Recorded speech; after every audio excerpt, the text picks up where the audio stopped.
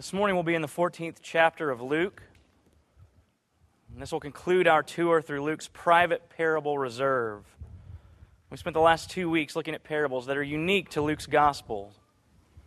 Riddles that are particularly helpful as he explains all the ways that the Lord is so unusually kind to all the people who are so unusually undeserving.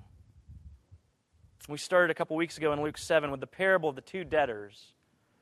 And then last week we were in Luke 11 to see the odd parable of the reluctant neighbor and to hear the good news that God joyfully, delightedly answers the cries of His desperate people. So this morning we're going to head in for another awkward dinner party, but this time Jesus is the one picking the fight. This time Jesus is the troublemaker. Young Christians, growing and budding theologians, I'm sorry, I have 3 questions for you this morning. I know I said I was going to try and keep it simple here at the end of the summer. This isn't meant to be a pop quiz. All 3 questions are about one thing, but I do have 3 questions for you. And they're all about the kingdom of God. Are you ready? What is the kingdom of God like? Who gets in? And why? This is the good news of Jesus. It always makes an awkward first impression, but for those with ears to hear, its beauty is absolutely astounding. Luke chapter 14, verses 1 through 24. One Sabbath, when he went to dine at the house of a ruler of the Pharisees, they were watching him carefully. And behold, there was a man before him who had dropsy. And Jesus responded to the lawyers and the Pharisees, saying, "Is it lawful to heal on the Sabbath or not?" But they remained silent. And then he took him and healed him and sent him away. And he said to them, "Which of you, having a son or an ox that has fallen into a well on a Sabbath day, will not immediately pull him out?" And they could not reply to these things. Now he told them a parable. He spoke it to those who were invited when he noticed how they chose the places of honor, saying to them, "When you are invited by someone to a wedding feast, do not sit down in a place of honor, lest someone more distinguished than you be invited by him, and he who invited you both will come and say to you, 'Give your place to this person.' And then you will begin with shame to take the lowest place. But when you are invited, go and sit in the lowest place, so that when your host comes, he may say to you, 'Friend, move up higher.' Then you will be honored in the presence of all who sit at table with you. For everyone who exalts himself will be humbled, and he who humbles himself will be exalted." He said also to the man who had invited him, "When you give a dinner or a banquet, do not invite your friends, or your brothers, or your relatives, or rich neighbors, lest they also invite you in and return and repay you. But when you give a feast, invite the poor, the crippled, the lame, the blind, and you will be blessed because they cannot repay you. You will be repaid at the resurrection of the just." When one of those who reclined at table with him heard these things, he said to him, "Blessed is everyone who will eat bread in the kingdom of God." But he said to him, "A man once gave a great banquet and invited many. And at the time for the banquet, he sent his servant to say to those who had been invited, 'Come, for everything is now ready.' But they all alike began to make excuses. The first said to him, 'I have bought a field. I must go and see it. Please have me excused.' And another said, 'I have bought 5 yoke of oxen, and I must go examine them. Please have me excused.' And another said, 'I have married a wife, and therefore I cannot come.' So the servant came and reported these things to his master. Then the master of the house became angry and said to his servant, 'Go out quickly to the streets and lanes of the city and bring in the poor and the crippled and the blind and the lame.' And the servant said, 'Sir, what you have commanded has been done, and still there is room.' And the master said to the servant, 'Go out to the highways and the hedges and compel people to come in, that my house may be filled. For I tell you, none of those men who are invited shall taste my banquet.'" Father in heaven, you have gathered us in the Spirit. You have gathered us for your worship this morning so that you might give us more of the peace and the comfort and the joy that comes as we praise your Son, as we hear his good news. We confess to you that our hearts are prideful. Our hearts are impressed with our own reputations, our own names. Our hearts care little for the grace that you give, but they need it desperately. So we ask that you give us more of these things. Comfort us and give us your peace and your joy. Let us see more of the Son's fullness as we worship him this morning, as we hear from your word. Amen. Go ahead and be seated. Years ago, Kara and I were at a wedding reception, and it was one that had a sit-down dinner. And the entertainment actually came to our table. They didn't know it, but it was very entertaining. A guy that Kara had grown up with sat himself down next to an attorney that was at our table. He had recently taken a job as a car salesman at a Toyota dealership. And so he sat down on purpose so that he could launch into his spiel. He was at a wedding, but he was also working the room. I think I've told you this before, but I sold cars while Kara was in grad school. So watching a salesman, especially a car salesman, is kind of like going to the zoo for me. It's like watching a monkey play on a tire swing, especially the new guys. Especially the ones that lay it on thick, and he was laying it on thick. So he started in. What are you driving now? You know, you kind of look like a 4Runner man to me. You like leather interior? And the attorney, trying to be polite, old friends with this young man, said, I'm really not interested. I mean, why would I spend the money? Oh, no. I think you can afford it. You do well for yourself, right? No, look, I already have 2 Toyotas. I don't need a third. I knew you were a smart man. I knew you'd own something as high quality as a Toyota. I'm not surprised that you own 2, but it sure would be nice to have a new one, wouldn't it? This guy was walking around, working the room, sizing up guests, and deciding who was worth his time, who was worth his company, who could repay his conversation with a favor. There's a lot of jockeying at banquets. There's a lot of sizing up at dinner parties. And the one that Jesus has just entered is no different. In fact, he's getting sized up before he even makes it through the door. And before we ever get into the story, we start sizing up the difficulty of the parables. When we think about trying to take on these parables, it's a little daunting for us. In just 24 verses, we have an entire story, an entire narrative that includes argument and confrontation. It has healing. It has 3 parables, all in just 24 little verses. So if it's all right with you, I'd like to run us through the story as quickly as I can, not to miss the substance of it, but to get us to this last parable, the most offensive, the most confusing, the most difficult riddle in the story. So bear with me. Here we go. Jesus enters a house under scrutiny. The text says that they were watching him carefully as he entered. It wasn't once he got there. It wasn't after he entered. It actually says, upon entering, they were watching him carefully. It's one of those moments when everyone pretends to continue their conversations, but the music seems to stop. Every eye's on him, and just inside the door, there's a man with a disgusting, bloating disease. It's as if everyone in the room saw this guy standing there in the entry, and then they looked out the window and they saw Jesus coming up the walk.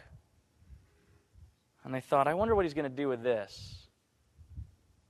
I've heard this Jesus is a real upstart, and this guy obviously wants and needs healing, but it's the Sabbath. I want to see how this is going to play out. So notice verse 2 says that Jesus responded to all of them, but no one said a thing. He's answering all of their anxious stares. He knows every eye is on him, and so he answers. He responds with action. A lot of you have the word lawful in your translation. Is it lawful? We read it like it says, is it permissible? But it's probably better to translate it proper or fitting. Is it proper? Is it fitting? Is it appropriate to the occasion to heal someone like this on the Lord's day of rest. So Jesus moves quickly to answer the question. He takes him, he heals him, and he sends him on his way because he's making a statement. He's saying, of course it's appropriate. It's so appropriate, it would be inappropriate not to extend the Lord's rest, not to extend the Lord's healing on this, his Sabbath, his day of rest, his day of restoration. It would be inappropriate not to. Of course it's fitting. Then he scolds them by pointing out that they wouldn't even hesitate to expend 10 times this amount of effort to help livestock in a well. But he gets anxious looks and jeers for doing it for one of their own countrymen. And that's when the story gets good. In verse 7, the tables get turned, actually. Jesus, the guy who 5 minutes ago was walking in under examination, Jesus who was being watched to see if they could find fault, starts taking a look around the room, and he starts telling them what's wrong as he finds it. He starts confronting problems every time he runs across one. He didn't have to look far. Everywhere he turns, there's a problem, and he addresses it. But he's not giving them instructions about proper conduct at parties. Notice that Luke calls these things parables, starting with the very first one, which means his statements might escape everybody at the party, but they can't escape us. They may have no idea what he's actually saying, but we know there's more. We know that Jesus is telling them way more than he's actually saying with his words. So first he addresses the guest. He says these things to them as he sees the way that they posture and honor themselves, the way they take top-notch seats at the table. He tells them to knock it off. He says, when you go to a party, sit at the kids' table. Wait to get promoted, he says. This has nothing to do with place cards and seating arrangements. It has everything to do with all the ways that they dastardly maneuver and muscle for rank as they move through life. The ways that they stretch and strain with each other and with God just to reach around and pat themselves on the back. Jesus is telling them they need to put down their pride. They need to pick up and carry with them at all times humility, because only God exalts the lowly. And God promises to humble the exalted. So then as he turns back around, the host is standing there, and he's keeping his mouth shut, but he's smirking, because he's just watched as all of his company got it for being poor guests. He's glad he didn't get included. So when Jesus turns around, he says, and you, when you're putting together a shindig like this one, don't sit down and make out a guest list full of VIPs like you did. Don't invite all the C and B scenes that you want to impress, all the people you want in your social debt. And again, this isn't about the way that we manage our social calendar. Jesus isn't necessarily addressing the company this man keeps. He's talking to him about kingdom hospitality. Among the A-list, hospitality is a currency. It's something that the jet set trades back and forth so they can climb the ladder together. The names you include on your roster for your party help you make a name for yourself. We all know it. But Jesus says divine hospitality, the hospitality that you and I have been shown in the incarnation, when Christ invites himself to come and to be God with us, this is a kindness that can never be repaid. This hospitality isn't meant to put us in debt. Jesus didn't come to put us in his debt. He came to forgive the debt we owe. So Jesus is saying to them, be changed by this kind of hospitality and show it to others. Don't do this for your reward. Do it for their good. Be kind to them because they need it. not because they can buy it back from you later. It's not something you give out on loan.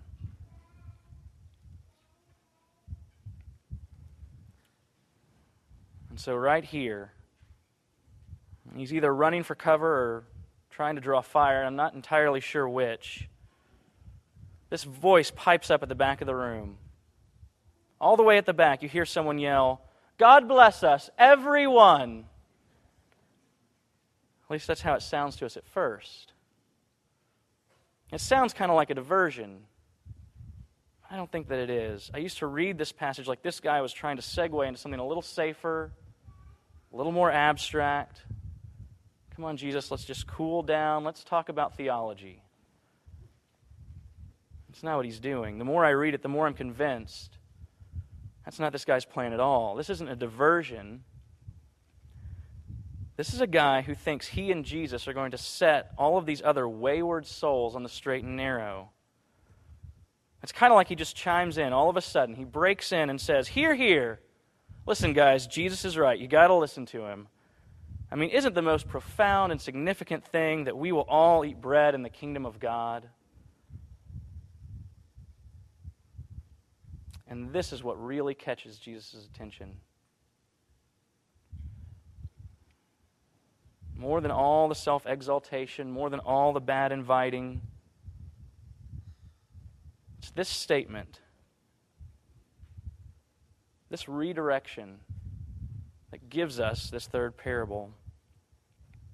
2 weeks ago, Jesus offered up a parable because he was at a dinner, and everyone had disdain for this uninvited sinner. And this week, we have this parable because all of the invited guests can't stop congratulating themselves. So when this guy chimes in to help Jesus out, to lend him a hand and show that he's on his side, Jesus turns around and says, "You want to talk about the kingdom? Let's talk." And this is what confuses us about Jesus. This is what confuses us so often because we expect him to walk into all of these sort of tense situations and diffuse them. As the Prince of Peace, we expect him to swoop in to things that are awkward and smooth them over. We want Jesus to be a gifted diplomat. We want him to pacify and to pander. He doesn't always do this.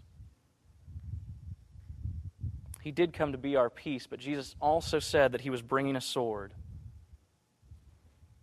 We don't see him use it everywhere, but his redemption requires that he disrupt the curse.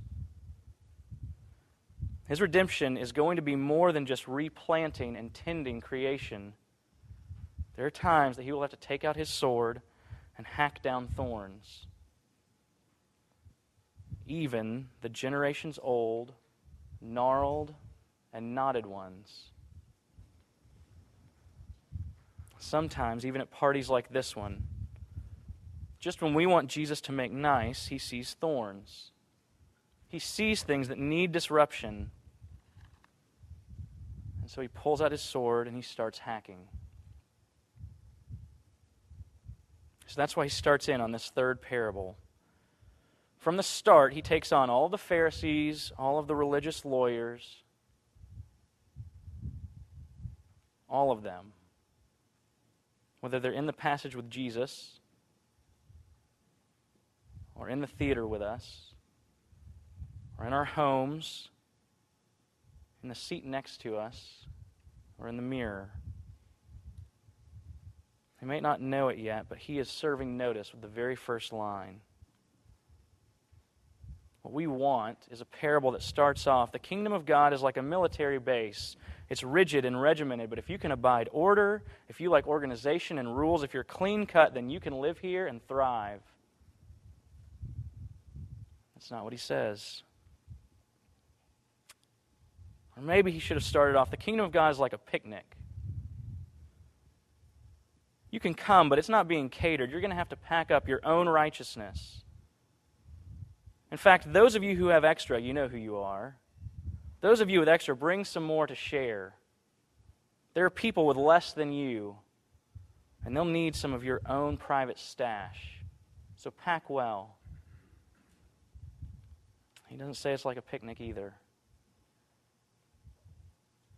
He doesn't say any of these things. From the first line through the end, Jesus says the kingdom of God is a lavish banquet.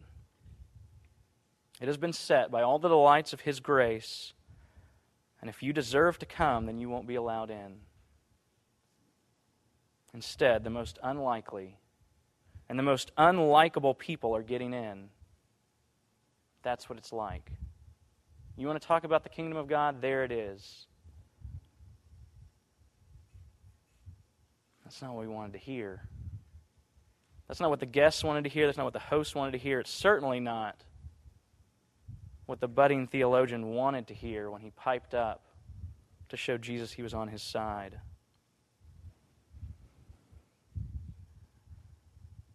The joy and the celebration of a banquet should thrill us.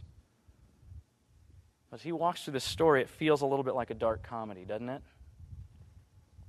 I mean, actually knowing what the banquet is, knowing that Jesus is telling a story to explain to us what the kingdom is like, makes it so much more disturbing to watch so many guests turn down their invitations. They turn down invitations to this banquet just so they can have the crumbs of daily life.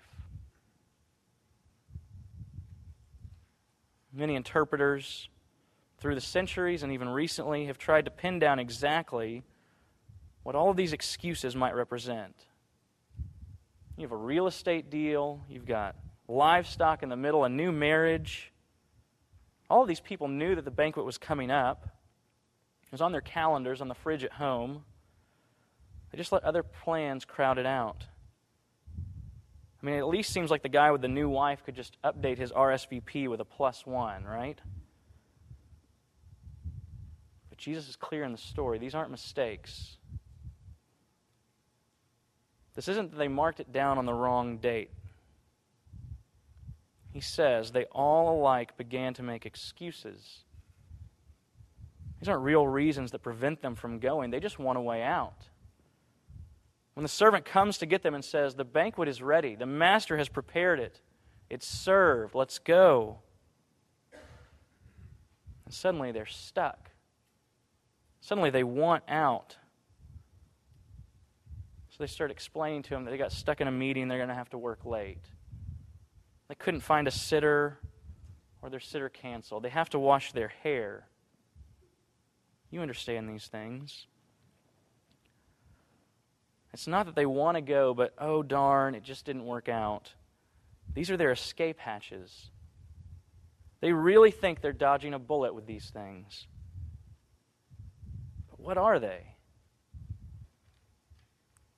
Are the land and the oxen really supposed to represent commerce? Is the marriage really supposed to be representative of all human relationships? Are these things supposed to be categories for the idols that we keep? I don't think so. I think these are just idols. Giving them categories and arranging them makes everything about them just a little too organized and a little too sophisticated. I think they're just our idols. They don't deserve impressive names or labels. They don't deserve neat and impressive organization. These are just our silly, embarrassing, not worth it idols. And our idols, all of our idols, are just crumbs. The stale and moldy things that we gorge ourselves on when we should be feasting. It's sad for us to see people never enter the banquet because they are satisfied with these crumbs. But it's even more ridiculous. It's even sadder for those of us who have already entered the banquet, those of us who just have to have a taste of our sin. It's sadder when we slip away from the table to rifle through the dumpster in the alley. So whether these belong to the people who never make it in, or whether it's a return trip for people who belong and keep sneaking out to get them, crumbs are just crumbs. Our idols are always silly and cheap replacements for the feast that is God Himself. I think it's too easy for us to label them work and family, because something about those idols sounds noble. Something about those labels make them sound a little like too much of a good thing. It's better just call them their real names. Selfish pride, reputation, comfort, and quick pleasure.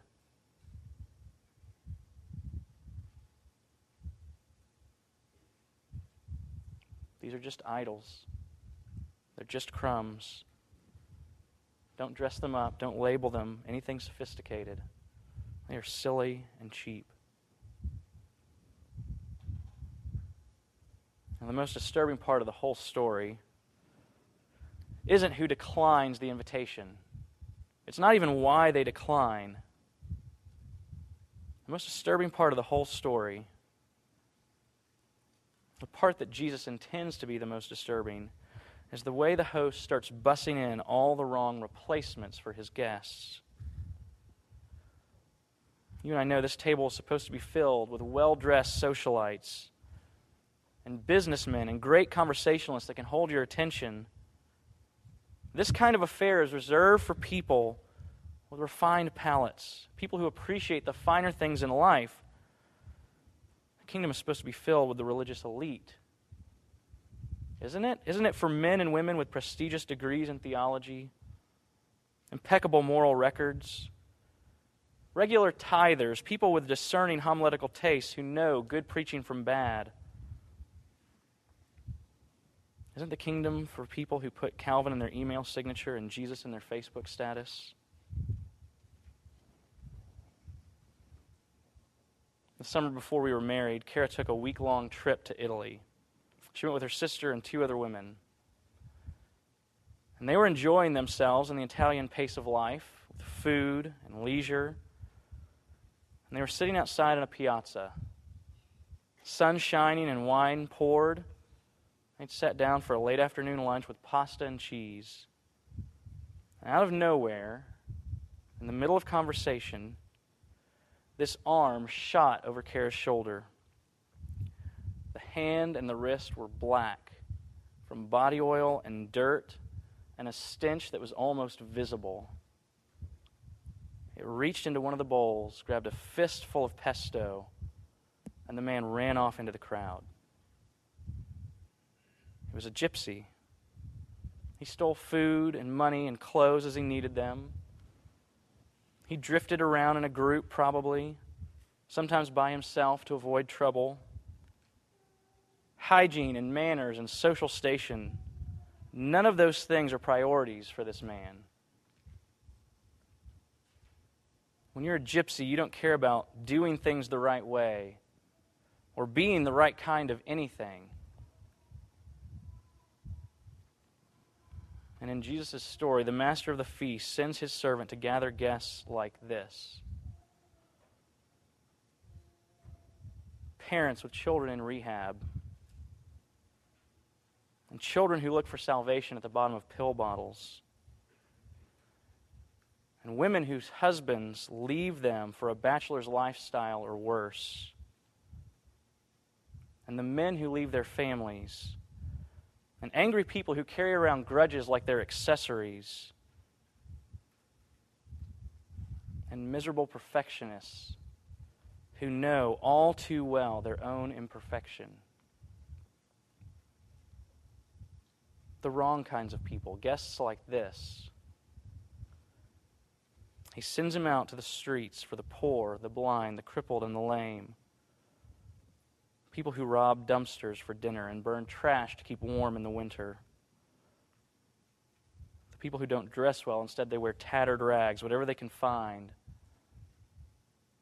At the party, they eat with their hands. Who cares if it's pate and duck and 75-year-old port? These people are going to ruin it. They're going to shovel it in and gulp it like they're stealing it. And that's the beauty of it. They're not stealing any of it. It's been given to them. They're guests. They're not stealing a drop. They're not stealing a morsel. This has been served to them on white linen tablecloths with gloved hands, on silver platters. And of course they eat fast at first. It's because they came starving. It may take 2 to 3 courses, but they're going to get full. And the longer they sit at this table, the more satisfied they are. The longer they sit at this table, the more they're able to slow down and savor it. Over time, these people start to discern. Now they have refined palates, but better than any of those excuse-making, beautiful people ever could. They didn't come in because they were the right kind of people. This party, this banquet is filled with the wrong kind of people made right. Not well-bred, not trained at a finishing school and refined before coming, but fed on grace and trained at the feast.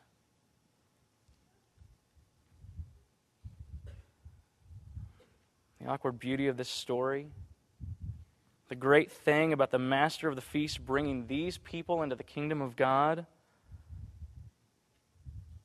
is that it's a very simple, very offending, very beautiful story of election.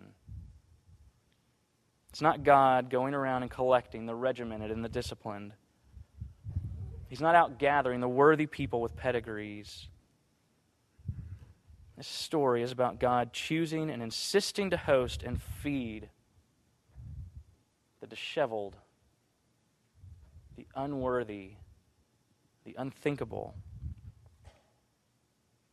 Election means that we don't boast in our fitness for the feast.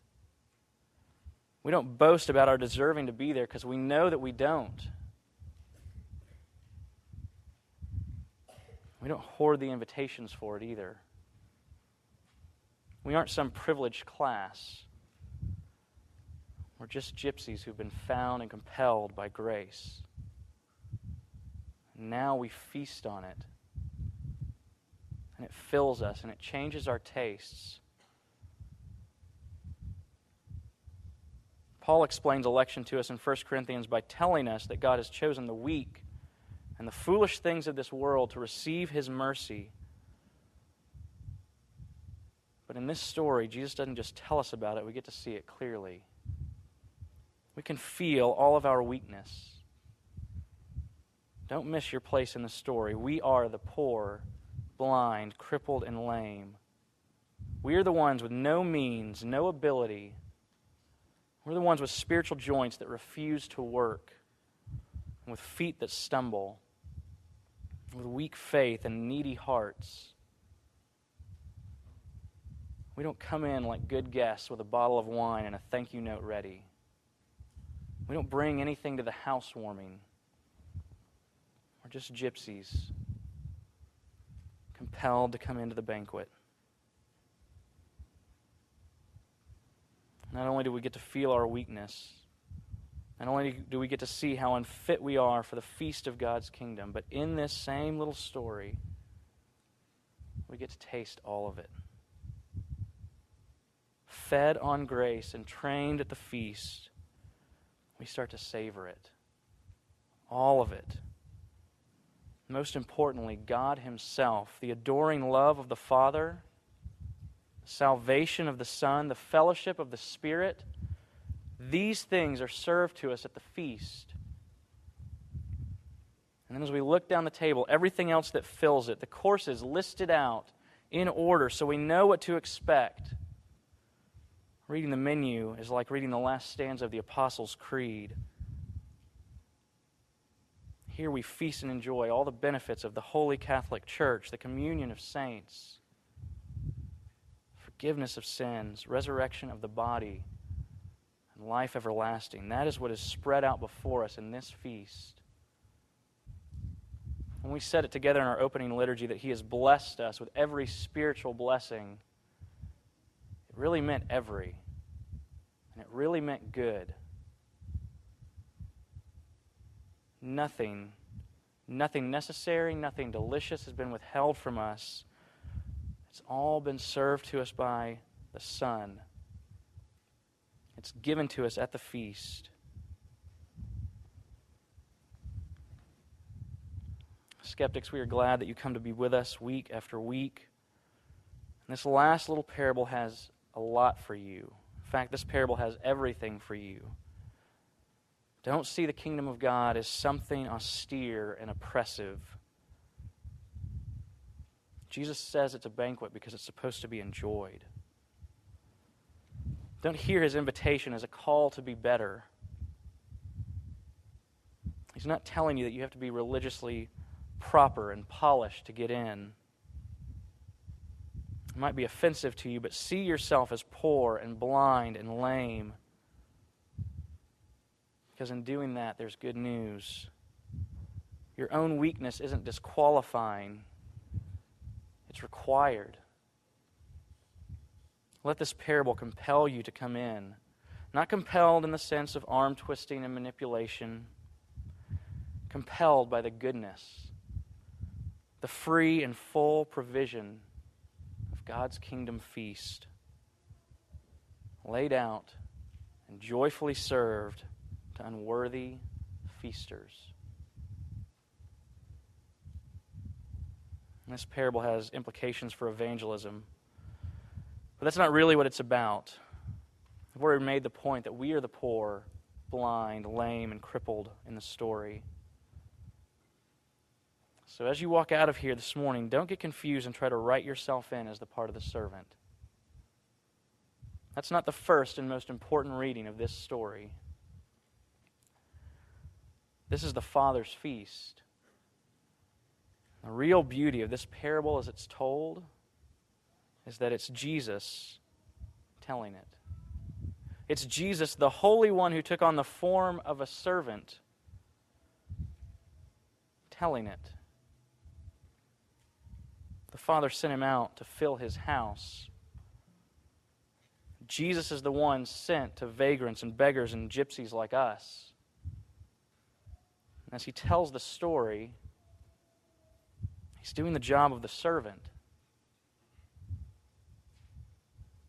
He's condemning those with excuse, and he's compelling others to come in. Even more beautiful than that is really catching a glimpse of what his second trip out looks like. Did you see it? He's sent back out. This time he's supposed to run along the highways all the way to the end, all the way to the barriers, the walls, the hedges. The word that gets used there is the same one that Paul uses in Ephesians 2. When he talks about our restoration, our being brought to God when Jesus removes the barrier at the cross. In that little line, that second trip out, Jesus the servant is sent running down the highway all the way to the cross, removing the barrier for those who have been blocked, compelling us to come in, compelling us to come in and dine and to feast. He whets our appetite for the feast. We're fed on His grace and we're trained there. We savor all of it. Most importantly, God Himself. The newly given love of the Father, the salvation of the Son, and the fellowship of the Spirit. Eat and enjoy. Amen.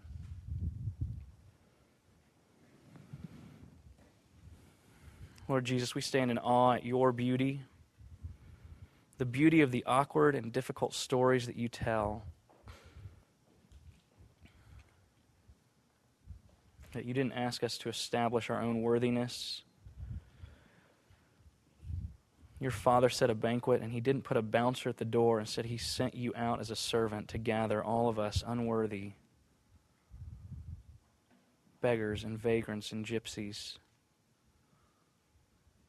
poor and blind and lame and crippled, spiritually out of joint and completely unable.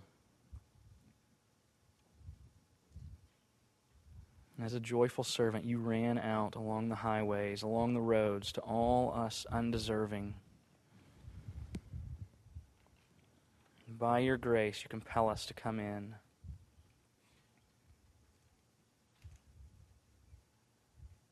Oh, Jesus, this is way too good for us. We know how much we don't deserve it. We can't even really imagine it.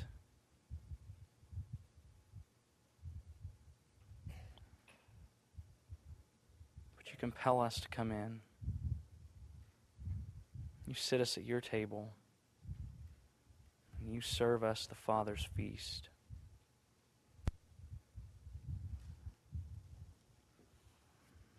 Jesus, would you fill us with the things of your feast? Fill us with your grace. Let us see our lives nourished by your holiness, our appetites changed, our palates trained to enjoy your goodness, to say no to the crumbs of our idols.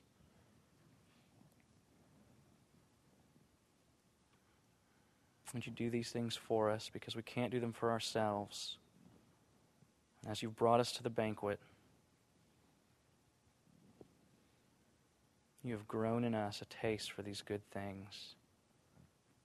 Fill us with more of them for your own glory. We ask all of these things in the name of the Father, and of the Son, and of the Holy Spirit. Amen.